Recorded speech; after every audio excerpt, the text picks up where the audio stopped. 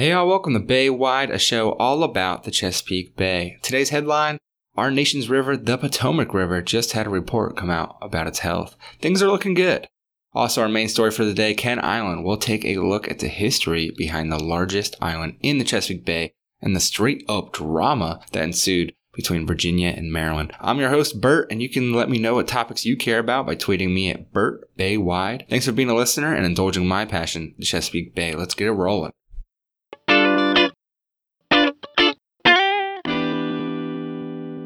So if you were to give the Potomac River a letter grade, what letter grade would you give it? Go ahead and think about it for a second. A, B, C, D?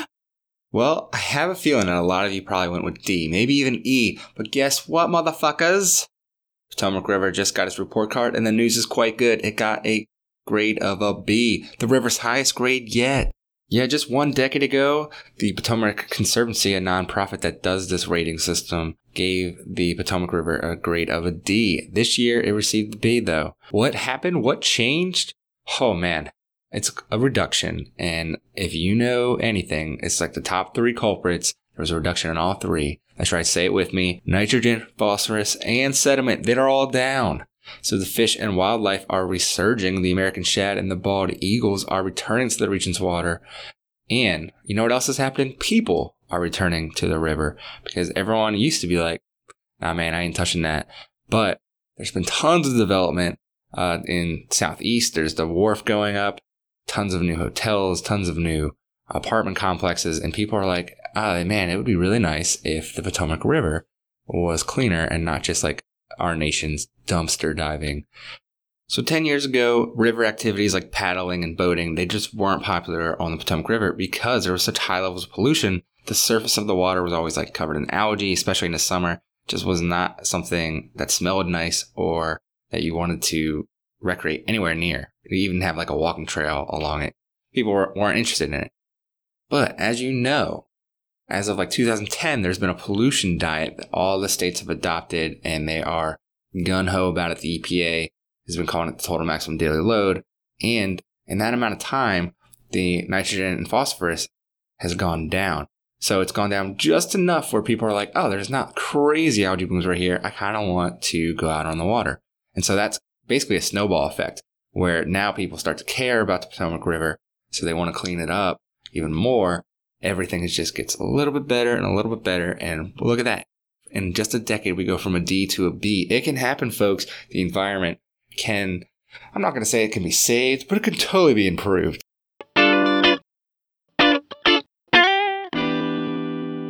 This week marks the first segment I'm calling Island Time, where I take a quick dive into one of the 40 islands that are in the Chesapeake Bay. I needed an easy win this week, so let's go with the largest island the Bay has, and that's Kent Island, and all 31.62 square miles of majesty. You know, many people think that Kent Island is a misnomer. It doesn't really seem like an island per se as you're driving across Route 50. It's the first speck of land you hit after crossing the Chesapeake Bay Bridge, or as it's actually called, the William Preston Jr. Memorial Bridge. Most of us just call it the bridge. But next time you drive around there, look for Kent Narrows, and that's the bridge that you cross to get to the mainland of the Eastern Shore after you've been driving in Kent Island for about 10 minutes or so. Kent Island has been around since the inception of the Chesapeake Bay, and the bay was formed about 10 to 12,000 years ago. After the glaciers melted, the Susquehanna River overflowed and it formed Chesapeake Bay. Lo and behold, Kent Island was there too, and ever since Kent Island existed, it has been inhabited. The very first people to live there were the Mattapique Indians, and they were the primary tribe that were there. But there was also the Ozini and the Monoponson tribe. These were all Algonquin members, and Chesapeake is an Algonquin word, if you recall. Algonquins pretty much ran the area, besides having to occasionally watch out for the Susquehannocks, the warring tribe of the north who would come down on their really fast birch log canoes that we talked about last week, and they would raid all the tribes in the bay. Most of the Native Americans on the island lived in the southeastern side that was overlooking Eastern Bay. They did a ton of fishing in that area. There's a lot of oyster bars out there too. So it was pretty primo spot as far as that goes. There was also a good bit of cultivation of the land itself and farming practice underway. But all good things must come to an end, and in 1627, the governor of Virginia gave William Claiborne permission to settle and create an Indian trading post. You might recognize the name William Claiborne. He was one of the early settlers of Jamestown, and he was actually a surveyor there. But he had worked his way up the ranks and became a Secretary of State for Virginia by the time he was told he could go forth and make an Indian trading post.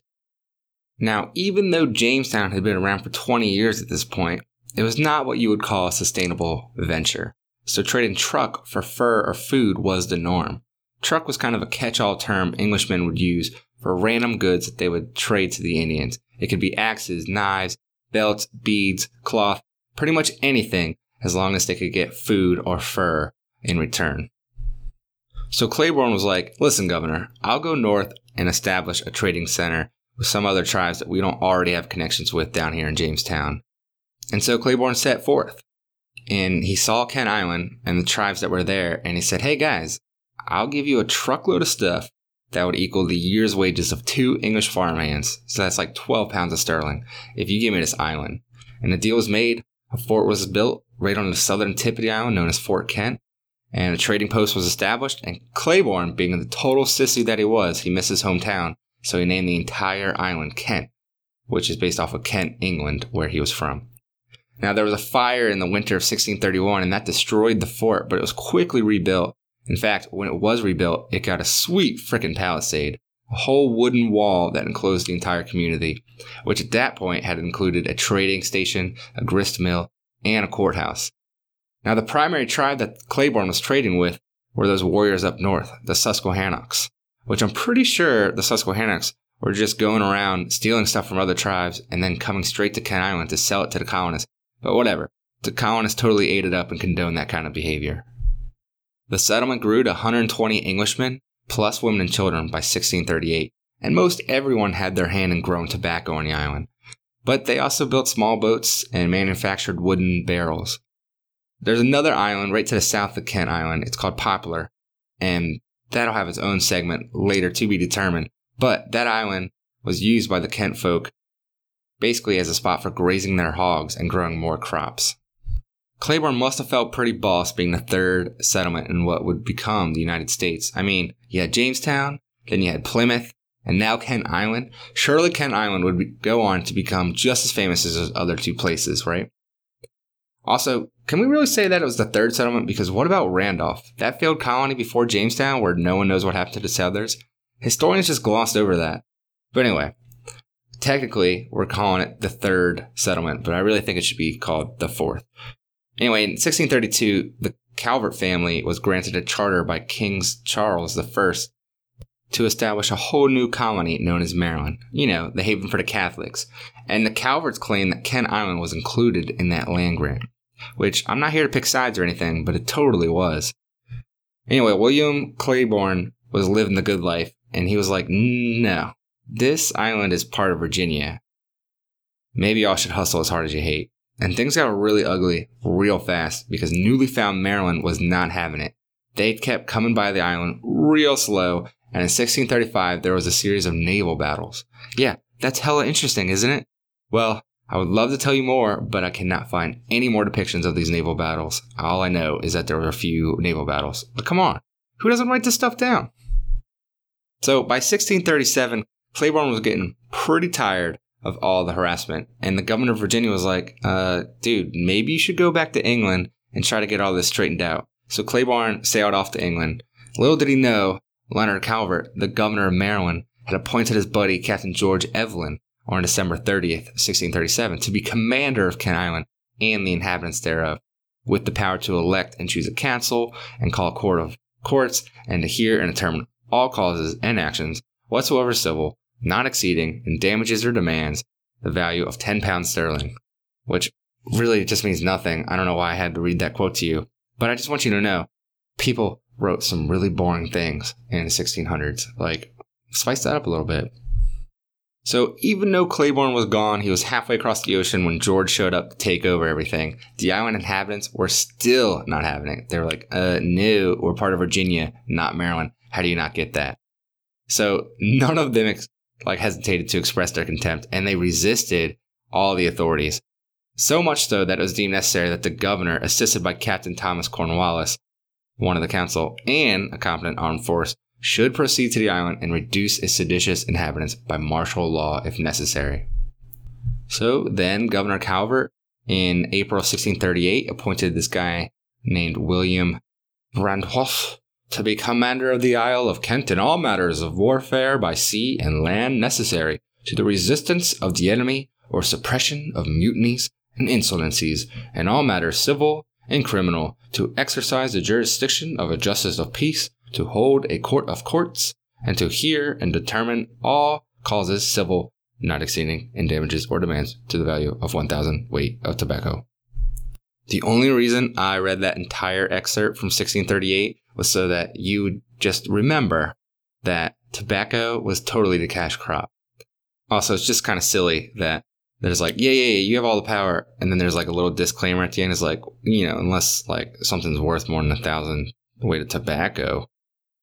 So while all this is happening, Claiborne comes back and he's forced away from the island. They kick him off and he tries coming back a few years later, and lo and behold, they kick him off again. The Marylanders pretty much have a firm foothold in Kent Island at this point. Even the Englishmen of Kent Island are eventually like, all right, I guess we're in Maryland now. We'll kind of accept your reign. But the Native Americans in the area, they were getting pretty fed up with all the Englishmen coming in and settling. It was getting a little bit out of hand. They were getting a little bit too large. And so the Native Americans started getting a little hostile. And the Englishmen on the island were not doing much to keep that tension at bay.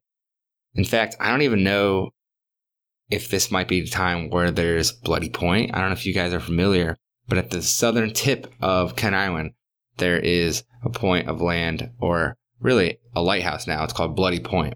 And no one really knows why it's called Bloody Point, but the leading theory is that there was a Native American massacre in the 1600s, and it was like where a bunch of colonists lured the Native Americans to come to like an interview, but it wasn't an interview. It was literally just so they could have all the rowdy Indians in one spot and just mow them all down. And so that's where a lot of historians think they might have got the term Bloody Point.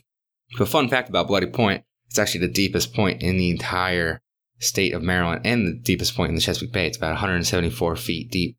But anyway, there's some other theories on why it might be called Bloody Point, but I like the Native American massacre one. I mean, I don't like it. I just think it's a better theory than some other ones I've heard. Okay. If you must know what the other theories are, here they are. Theory number 1. It could just be called Bloody Point because of the naval battles between Maryland and Virginia over Kent Island. Second theory, a pirate convicted of stealing a small boat and killing the 3 crew members was executed and his body was hung at Bloody Point to warn others against such crimes. I'm pretty sure that's just a made-up story and has no bearing. Another story, here we go. The Point was a place where slave ships threw ailing captives overboard. The heinous practice has been documented in other places, so could it have occurred in the bay? ? Also, no evidence for that. Like, it's kind of a little bit out of the way. It's not even a good point for that. The other leading theory, and probably the only one that has more credence, is the skipjack and the whole concept of paying somebody off with the boom. And that's when you got a bunch of crew members, you just got a bunch of oysters, you're going back to port, and there's tons of oyster bars right in that area. So anyway, you're going back to port and to sell these oysters, but a lot of times you would just pick up a random crew member from like a bar the night before and just, he'd wake up on a boat and you'd be like, yeah, just work for me for today. When we get back to port, I'll pay you a bunch of money and we'll just call it even. It's not kidnapping. I just, needed some help today. And then the guy'd be like, yeah, all right. But anyway, right before you'd go back to port, you'd just be like, hey, new guy, can you go up and, do some reefing of that mainsail there real quick? And we're like, yeah, whatever. And then you would jive real quick and you would hit him with the boom, clock him in the head, he'd fall overboard and die. And then it was like, oh yeah, it's called paying them off with the boom. And that's why it's called Bloody Point, because so many skipjack captains did that. I don't know, that's just a fun story. But I still think the Native American massacre has the most credence to being actually based off of something real. The Native Americans had become so hostile by 1641 that the governor actually issued a proclamation that prohibited any person from entertaining or harboring a Native American. And under pain of penalties of martial law, it was unlawful for any inhabitant in the Isle of Kent to shoot, wound, or kill any Indian. Essentially, they were just like, hey, just leave the Native Americans alone, stop killing them and wounding them, but also, stop helping them. And the state of Maryland will deal with it. And I can't really tell you how they dealt with it because I have found no evidence or other depictions of Native Americans in the area since then.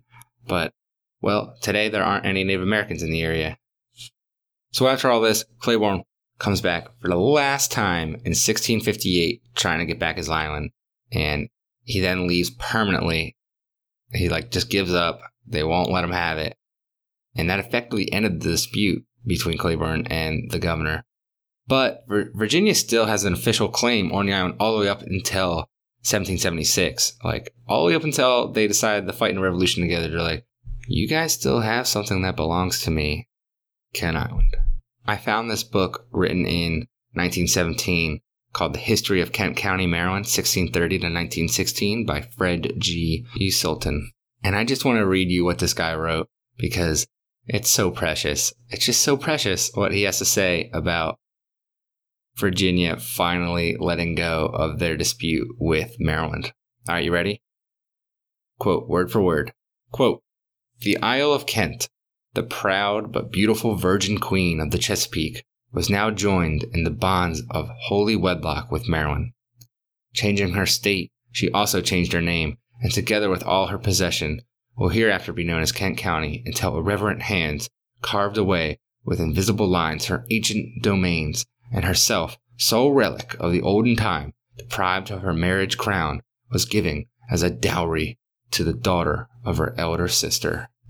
Little did Fred, our author from 1917, know Kent Island would not be part of Kent County, which will confuse us so much because Kent Island should totally be part of Kent County, but no, they changed it to being part of Talbot County, and then eventually it became part of Queen Anne's County, which was a new county established in the 1900s. So, whatever. All right, let's fast forward the present times. Until the 19th century, Kent Island was mostly used for farming, tobacco, and corn. But, as you might know, tobacco is extremely intensive on the soil, and it depleted all the nutrient-rich soil so that they weren't doing any crop rotations. They had really poor farming practices. So basically, farming became impossible by the early 1800s. So instead, Kent Island became a major hub for steamboat travel across the Chesapeake Bay, kept up with its trading post activities. It was the home of a railroad station known as the Stevensville Train Depot, which was at the western end of the railroad, which carried ferry passengers to other parts of the eastern shore. And during this time, small resorts on the shores of the Chesapeake Bay and ocean were established in the area. So Kent Island really had a nice one in the northern tip of Kent Island. And then after all the nutrient depleted soil kind of started going through a few generations of not being touched, farming became available as an option again. And then a lot of watermen were in this area and started harvesting the surrounding bay for all the oyster and rockfish bounty. This kept up all the way up until 1952, and that's when the Chesapeake Bay Bridge was built, which connected the Baltimore-Washington metropolitan area. And Kent Island is now listed on the census as being a suburb of the metropolitan area. So it forever changed what Kent Island was. It used to be a very rural place that was hard to get to. Now a lot of people jokingly call it East Glen Burnie because of how many people have moved there and still commute to Baltimore and D.C., but they just like the slower pace of life. This here concludes our little segment about Kent Island. Yes, the first ever settlement in the state of Maryland, also the third in what would become the United States, and yet no one remembers it for this. Thank you all for listening. If I could ask you, please leave a review so other people can find me. I am still enthralled about how many people are listening, and I appreciate you guys listening. Now, I know I'm in my 4th episode here, so you're starting to expect some consistency, and look at that. I made the deadline I created for myself, which is every other Thursday. So it's Thursday now. I just released this episode. Don't act like you're not impressed. All right, guys. Thank you so much. In 2 weeks, that's right, 2 Thursdays from now, I'll go ahead and release another episode. This one will be a little bit more science related, and I'm kind of developing that concept as I go along. I just know I'm really tired of doing so much research behind my history ones. So it's time to get back to what I know best, and that is science. All right, thank you guys so much. Have a great one.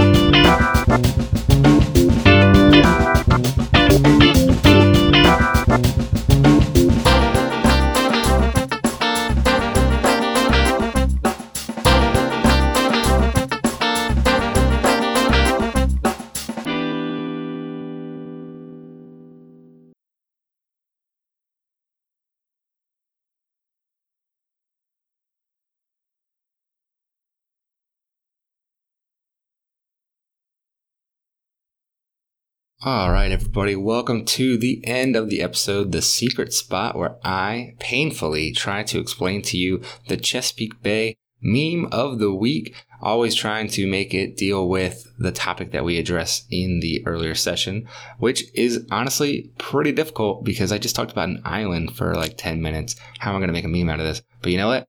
I got one for you guys. Never cease to amaze you or myself. Probably. Well, okay, maybe myself. I'm sure you're not that amazed by this. So here we go. It is going to be the why though meme. If you don't know what I'm talking about, let me painfully describe it to you. So it's a painting of Pope Leon X. It's painted by Bernardo Botero. And it basically became a meme because it just looks like this fat child sitting in a chair after your mom just told you that you couldn't have like another Klondike bar or something like that. And this kid is just like, but why though? You know, that feeling, that look that you have when you're just like fed up and you're just like, why isn't anything working out for me? And it's just, why though? It's just like a grumpy dude. So here's how the meme is going to go. It's going to have that picture and then right above it, a caption that says, when Lord Calvert says that Kent Island is part of Maryland. And then, you know, you got Claiborne at the bottom just going, why though?